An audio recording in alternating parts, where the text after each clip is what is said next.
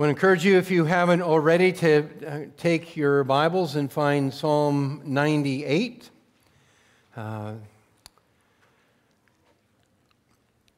You may have noticed, as Emily read Psalm 98, that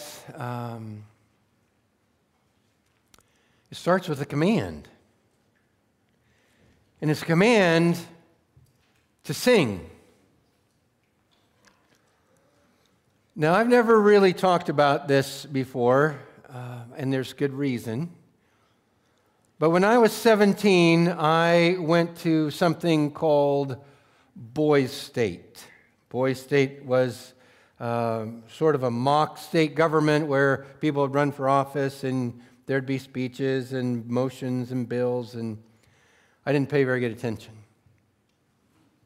I remember only two things, in fact, from Boys State. One is that someone stole my racquetball rackets. And then the other thing is that after we had some group activity, there was a boy in front of me who turned around and he said to me, "You're the worst singer I've ever heard." Now that's the kind of thing that sticks with you, I'm just going to say. It sticks with us. We've actually built it into some of our, strategies, even in the way that we do church. You didn't know this. But in order to encourage people that we were online for a long time, right? In order to encourage people to get back, I didn't do this, but somebody put the microphone that like picks up the whole room right down here. And I sit right down here. And so when people are online, they hear me, which is an encouragement, I think, for them to come back to church so they can hear all of you, because you actually sounded quite good this morning. Yeah, even last Sunday we sang some song that I liked, and I was, singing out with gusto, and Marcia goes, just that. And I'm sure she meant something very complimentary by it, but I heard the words of that young man all those years ago because it sticks with you. Now, why do I tell you that? I tell you that because singing loud doesn't come naturally for me. I've been shamed out of it, actually. And in the text that we read, it begins with this command to sing. And I don't want you to assume that, well, he's a pastor, so of course he sings loud, or that somehow because I have this role in the church, it comes naturally for me. I want you to know it doesn't. And I've got to figure it out just like you've got to figure it out. Because ultimately, God says, I want you to sing. I mean, there are a lot of other things God could have commanded that I would have enjoyed more. Just going to say. But he said sing, and so I'm going to have to figure that out, and so are you. So why should we sing a new song to the Lord? We should sing because all creation enjoys the victory of our great King. That's what's here in Psalm 98, that all of creation enjoys the victory of our great King, and that is a very good reason for us to sing. Look at the first three verses. They were read just a moment ago, but they start out with this command. Oh, sing to the Lord a new song, for he has done marvelous things. His right hand and his holy arm have worked salvation for him. The Lord has made known his salvation. He has revealed his righteousness in the sight of the nations. He has remembered his steadfast love and faithfulness to the house of Israel. All the ends of the earth have seen the salvation of our God. See, there is this one command to sing, and then there is this list of all of these reasons that you and I need to get over ourselves and sing. And even before I get to the reasons, I want to just put pause on here and have you recognize that the Church of Jesus Christ is very self-conscious, and we are here too, about our singing when we're together. For 2,000 years, Christians have made it a priority to sing a new song to the Lord on the first day of every week. Not only do they do that all around the world, they have done it throughout history. Let that sink into you. How many times there has been a new song sung to the Lord? In fact, Psalm 98 is some of the reason that you are here this morning, so that we might do what it says. So sing a new song to the Lord. Now he begins to list his reasons. Sing a new song to the Lord, first of all, because he has done marvelous things. He has done marvelous things. Do you know any of those? Can you pull off one or two or three or a dozen? Can you rummage through your memory and come up with anything that God has done for you? Maybe you need to remind yourself of the Scriptures. When God, say, called Abraham to himself and a 100-year-old couple had a baby. Or maybe you need to think about how God delivered Israel from Egypt and parted the Red Sea.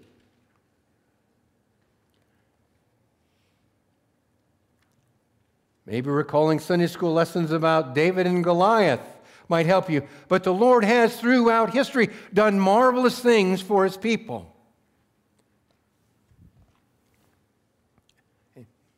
That's a good reason to sing. But maybe you have stories of your own. In fact, I hope you have stories of your own. And I want you to rehearse and think about and develop stories of your own. Things that you dreamed about or prayed about, and then God did it. Just this morning, Marcia and I experienced one of those things. Someday I hope I can tell you about it. But this marvelous thing that the Lord did, unbeknownst to me, really, until just a couple days ago, began in 2007 and just came to fruition this morning, and the Lord did a marvelous thing. It was our anniversary this past week, and I, of course, had the idea of eating dinner. Marcia, of course, had the idea of doing something special about eating dinner. And she said, maybe, and we've been married a long time, so this was like a full evening project, but she said, maybe we should think about, is there something that we can remember from every year we've been married? Yeah, that's right. It was actually that hard. We told somebody about that, and they said, did it take all night? It pretty much did. But many of those things ended up being marvelous things the Lord has done for us, some of which we prayed about, some of which we didn't, and give us a reason to praise and worship him. So sing to the Lord because he's done marvelous things. The next thing is his right hand and his holy arm have worked salvation for him. His right hand and his holy arm have worked salvation for him. Why should you sing? Because of the power of his holy arm, which works salvation for him. In other words, God has saved. He has brought salvation. Certainly to you and to me. In fact, most of us, when we think about salvation, what we think about is that we think that salvation means Jesus and me. We're on good terms, and when I die, I go to heaven. For most people, that's kind of the way they think about salvation. But even in this psalm, so the salvation is much more extensive. It means far more than just me and Jesus are getting along today. Salvation, if you read the psalm, has implications for all peoples, for all nations, and for all of creation. It could not be broader in scope and more magnificent in its outworking. Salvation is cosmic in scope, and the people in all creation long to see the day of God's ultimate salvation. So he brings salvation, but notice the object of the salvation. This is part of why I'm telling you salvation is bigger than just you and Jesus. Who is this salvation for?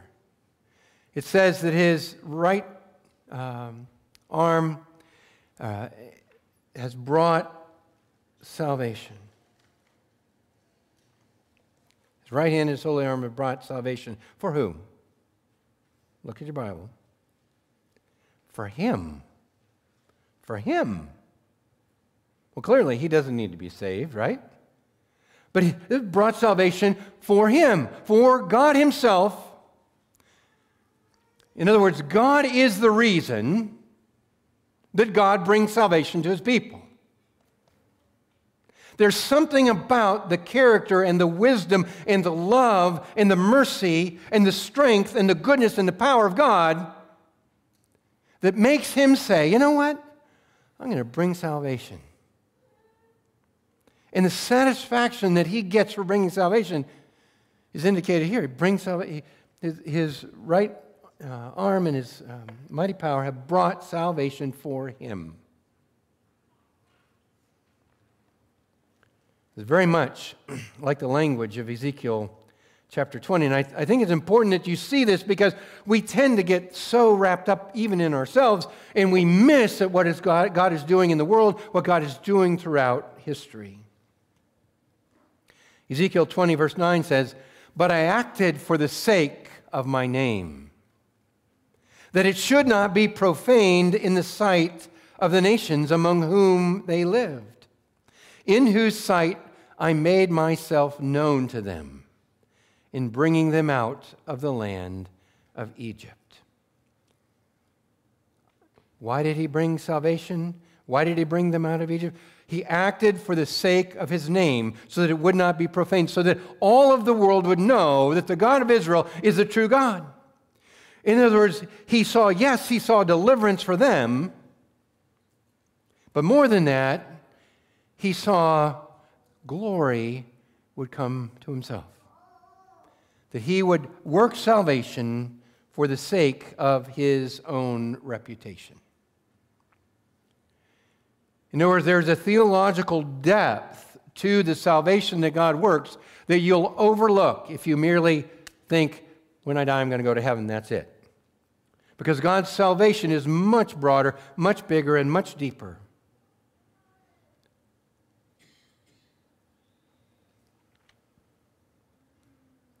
His right hand and his holy arm have brought this salvation for him.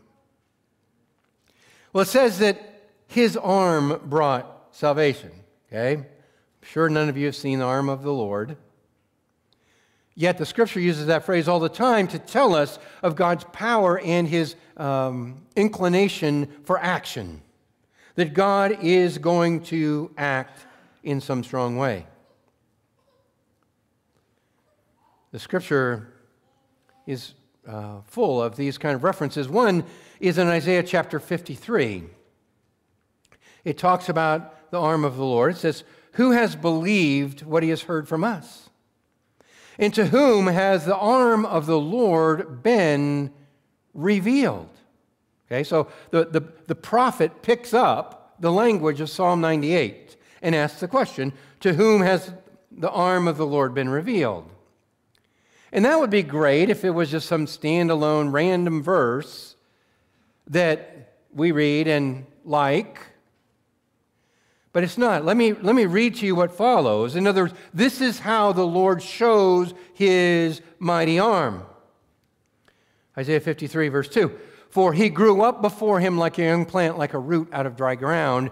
He had no form or majesty that we should look at him, and no beauty that we should desire him. He was despised and rejected by men, a man of sorrows and acquainted with grief, as one from whom men hide their faces.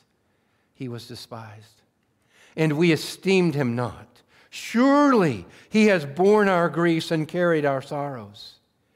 Yet we esteemed him stricken, smitten by God, and afflicted. But he was wounded for our transgressions. He was crushed for our iniquities. Upon him was a chastisement that brought us peace. And with his stripes we are healed.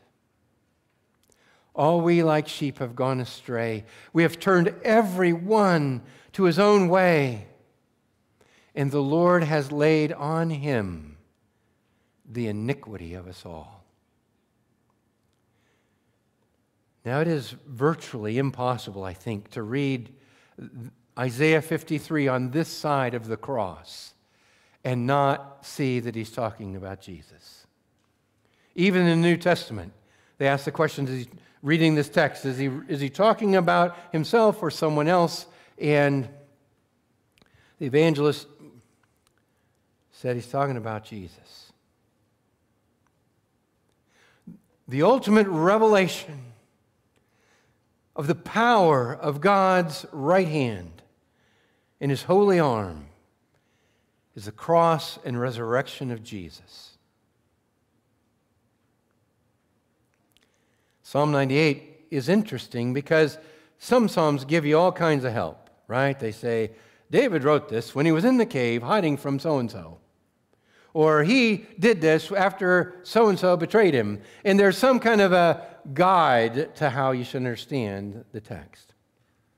Some have suggested that Psalm 98 is purposefully non-contextual, so that you can use it any time, so that you can remember it and it can apply to any particular worship service you may have.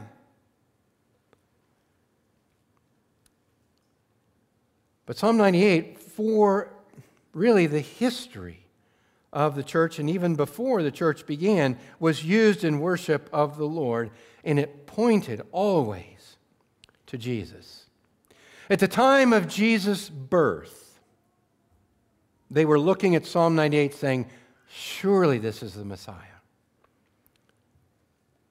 I know this because Mary, after the visit from the angel, broke out into a new song, just like Psalm 98 says.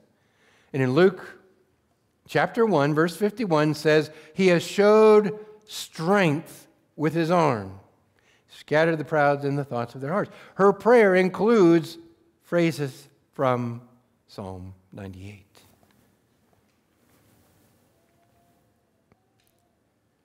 Then the next phrase here in Psalm 98 says, the Lord has made known his salvation. Okay? We're still talking about this salvation. And we're still connecting it to the Christmas story. Okay? If Jesus, Mary was pregnant, she has a baby, first part of Luke chapter 2. End of Luke chapter 2, they bring Jesus to the temple to dedicate him, as parents do. And they bump into a man named Simeon. Simeon was an old man. He'd been praying all his life that he might see the salvation of the Lord. And this is what he says in Luke chapter 2, verse 30. Now, Lord, you are letting your servant depart in peace, according to your word, for my eyes have seen your salvation. Okay. Psalm 98. That you have prepared in the presence of all people. Psalm 98. A light for the revelation to the Gentiles and a glory for your people, Israel. So even at the time of Jesus' birth, they were able to read Psalm 98 and say, this is about Jesus. So how much more should we be able now, knowing what we know, knowing the cross and the resurrection, say, Psalm 98, oh my goodness, this is about Jesus. We talk here some about reading the Bible as though it's truly the story of Jesus. And it is. It was on the minds of people when Jesus was born. Jesus himself It says in Luke 24, opened the Scriptures and told them about himself. Beginning from Moses and all the prophets, told them about himself. The way Jesus read the Old Testament was to say, the Old Testament is about me. The way we read the Old Testament is to say, the Old Testament is about Jesus. And surely Psalm 98 points us in that direction. Then it continues. God has revealed his righteousness in the sight of the nations. He's revealed his righteousness in the sight of the nations. In other words, God is making for himself a people that are part of multiple nations, so that the world might see that he alone is King and God. I mean, how cool is it this summer for us at New Life Church that we get to have the Maloneys here, who get to talk not only about the Dominican Republic, but about Myanmar. Or that Bruce Tussell joins us this summer to talk about what God is doing in North Brazil. It's only going to be a matter of days, really, when the team that we just sent yesterday to Alaska returns, ready just to chatter it up about what God did in and through them while they were serving in Alaska. And shortly after that, the Hartungs will return from Slovenia, where we sent them to do an English camp with one of our global outreach partners. And then beginning this week, there's going to be some Basque students come join us at New Life Church from the Basque country in Spain. And God is doing something throughout the world here, which is exactly what Psalm 98 says. They just really do need to connect the dots between church life and what the Scripture says. But how great that we get to experience the righteousness that he is revealing in the sight of the nations. And then it continues in verse 3, he has remembered his steadfast love and faithfulness to the house of Israel. God has remembered his steadfast love and faithfulness. That's sort of the standard way of reminding God's people that God keeps his covenant. It's a word for his covenant faithfulness. In other words, what you need to know about God is that God has put himself out there. He has pledged himself that he will, in fact, make you his people, that he will, in fact, take out your heart of stone and give you a heart of flesh, that he'll put his Spirit within you. That is his new covenant, and he has ratified that new covenant as Christ died on the cross and shed his blood and sacrificed his body for you. In other words, what he's saying here is that God is trustworthy. His word can be counted on, and what he has told you will happen, will come about, and you can place your faith in him.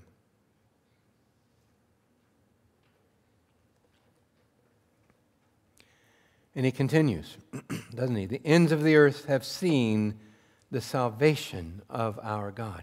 One of the outcomes of God providing salvation for his people is that other people notice. That other people see that, yes, in fact, the God of Israel, the God of the Christians, is a different God. There are implications or there are results from the work of God among his people that filter out through all the nations.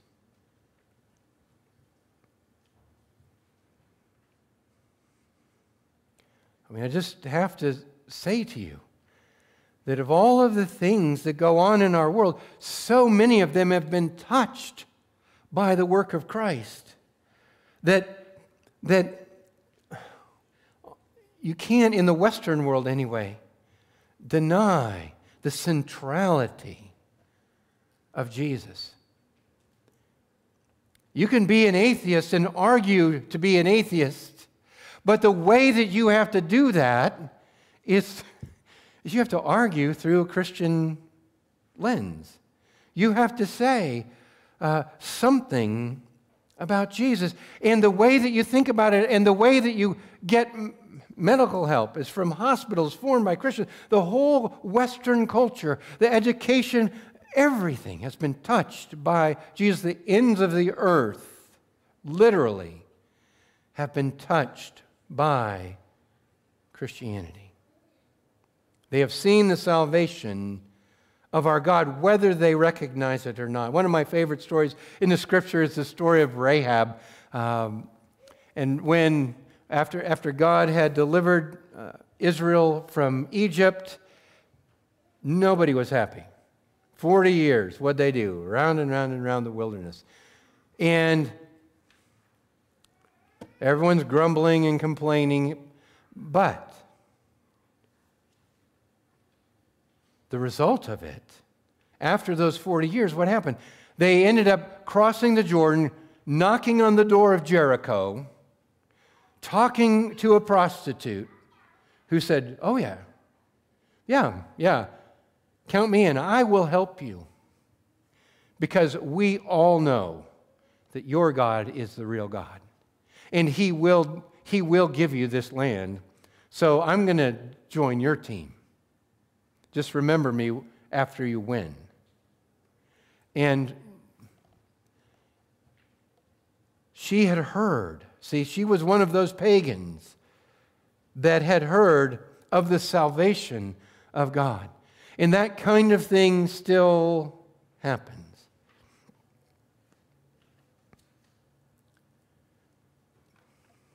Because of the greatness of the salvation of our God, because it reaches the ends of the world, because He's done marvelous things, and these are all reasons to sing. I want you to know I took a little more time on the first part, this first stanza, than I will on the rest. So in case any of you are looking at your watch thinking bad of me, I meant to do that. But that brings us to the second stanza. The second stanza starts in verse 4. After these reasons for you to sing, he spells it out a little bit more, verses 4 to 6. Make a joyful noise to the Lord.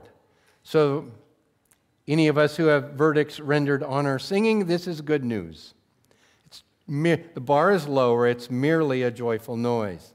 Make a joyful noise to the Lord, all the earth. Break forth into joyous song and sing praises. Sing praises to the Lord with the lyre and the sound of melody. The lyre, just so you know, is spelled this way.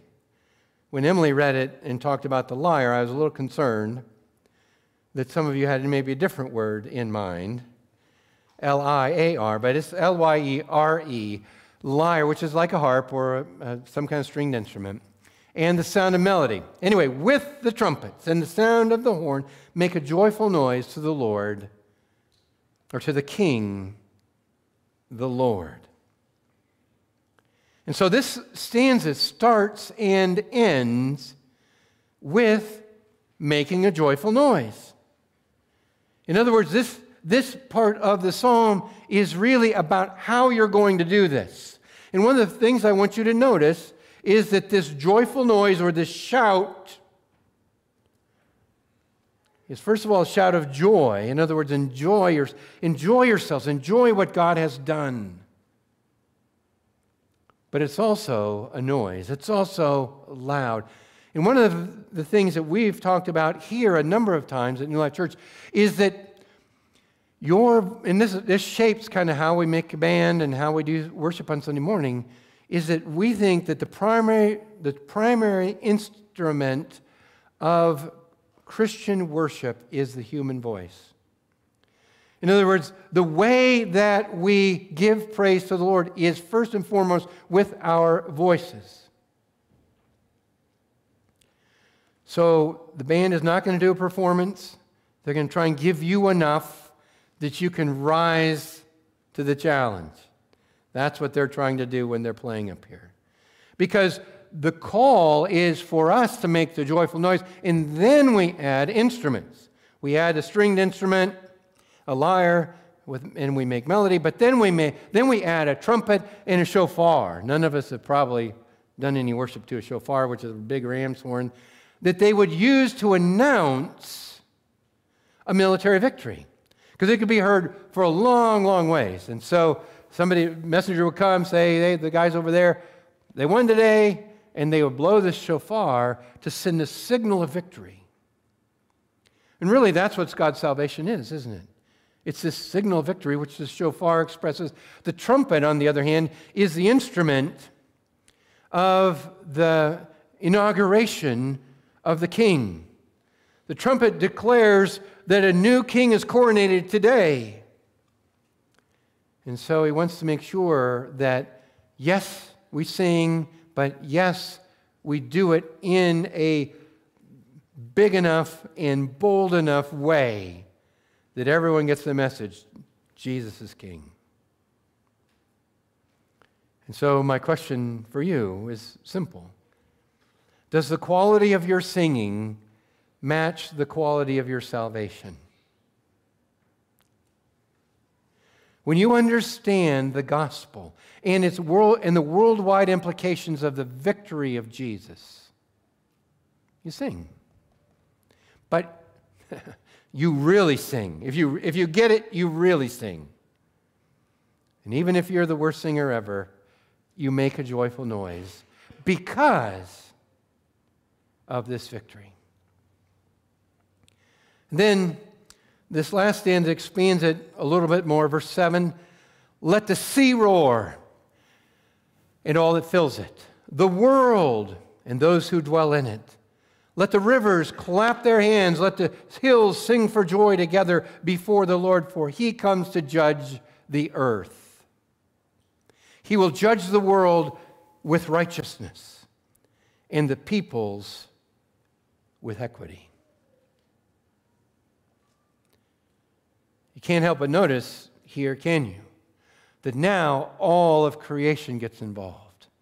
And when I say all of creation, if you think back to page 1 of your Bible, right? When God made the heavens and the earth, what did he make?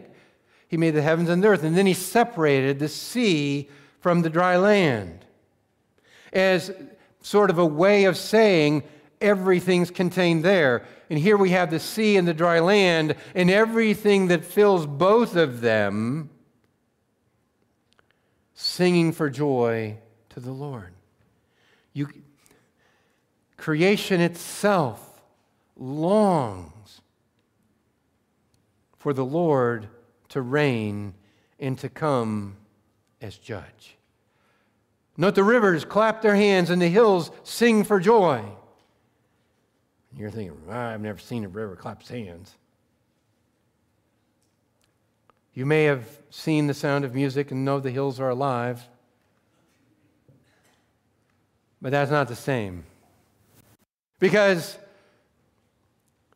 the hills here are personified as those giving praise to the Lord.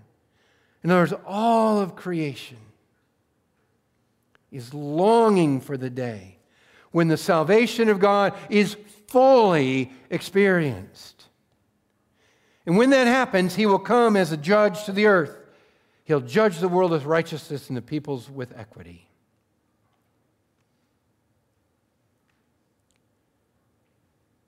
And we want to make sure that you notice that. The reason for their joy is that he will come to judge the world in righteousness and the peoples with equity. It is the judgment of God that is the cause for rejoicing. If you're like me, you're thinking, judgment? That doesn't make me very happy.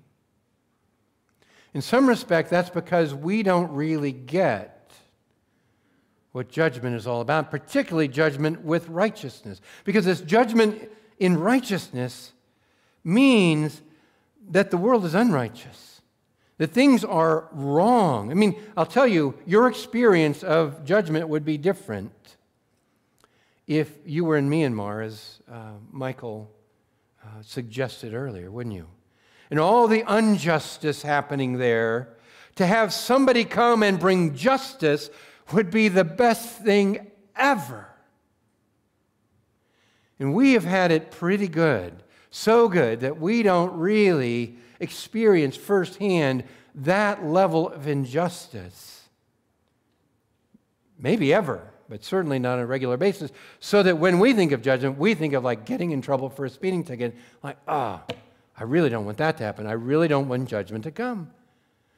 But if, on the other hand, you had the experience of the majority of the world with the level of injustice they have, to the promise that God would come with equity, that He would come with righteousness, that He would make those wrongs right, and that broken system, He would fix it.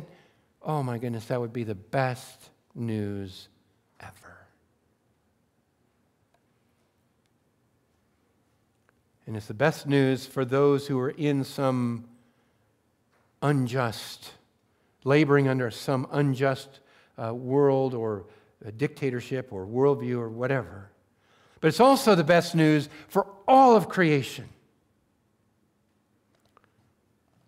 Because the sea's excited about it, and so are the hills, and so are the rivers. Why would they be excited about it?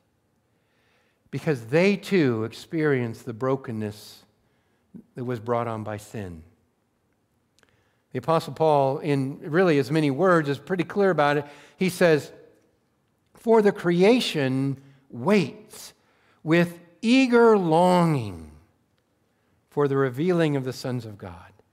For the creation was subjected to futility, not willingly, but because of Him who subjected it, in hope that the creation itself will be set free from its bondage to corruption and obtain the freedom of the glory of the children of God. For we know that the whole creation has been groaning together in the pains of childbirth until now." Now again, that's the kind of thing that because we live here in Oregon, we don't really compute that. We go out on a Saturday afternoon on a kayak or under the shade or have a barbecue, and we're thinking, this is just about the best of all possible worlds. But I just want to say, it's not. It's not going to be long. In fact, the day might not even be over before creation itself does some catastrophic thing, whether it's a tornado or some kind of cyclone or an earthquake, we don't know. But all of creation is groaning the pains of childbirth until now, and it longs to be freed. It looks forward to that day when Jesus will return and bring the new heaven and a new earth, and everything will be made new.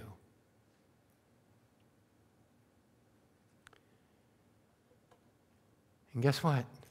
If it's good news for the hills and for the ocean and for the rivers, for those people who recognize Jesus and the salvation that He brings, that salvation is for them, it's off the charts. The good news for the seas and the rivers is nothing compared to the good news for God's people who embrace Jesus as their Savior.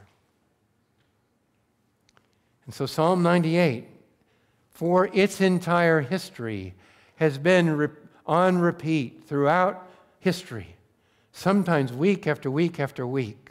There are traditions of the Christian church that read Psalm 98 every week. Because Psalm 98 reminds us that there is a reason for the church to sing. That there is joyful cause for celebration.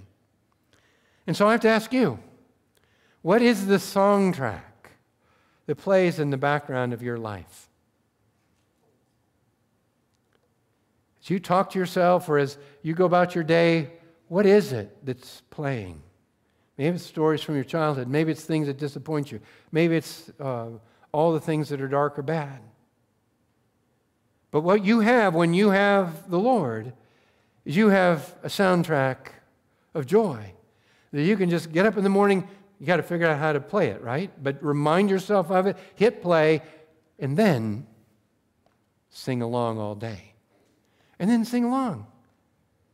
Because the scope of this good news that Jesus is King has gone out throughout the ends of the earth. All of the nations and all creation enjoy it. Why not you? Because if you trust Jesus for his salvation of your soul, you are the chief beneficiary of his victory. And so, feel free to speak about it. Feel free to sing about it. And find ways to remind yourself of the good news. So let me pray for us, and then guess what? You're going to have another chance to sing. Let's pray. Oh, Heavenly Father, I'm certain that my words have been inadequate to express the reasons that the victory of Jesus is important to us. That the salvation brought by a resurrected Christ is so great that even the inanimate world longs to be made whole again. Father, would you give us day by day as we walk with you more and more reason to enjoy the salvation you've given us. And Father, thank you that we can trust you. And thank you that you've included us in these promises. We thank you in the name of Christ. Amen.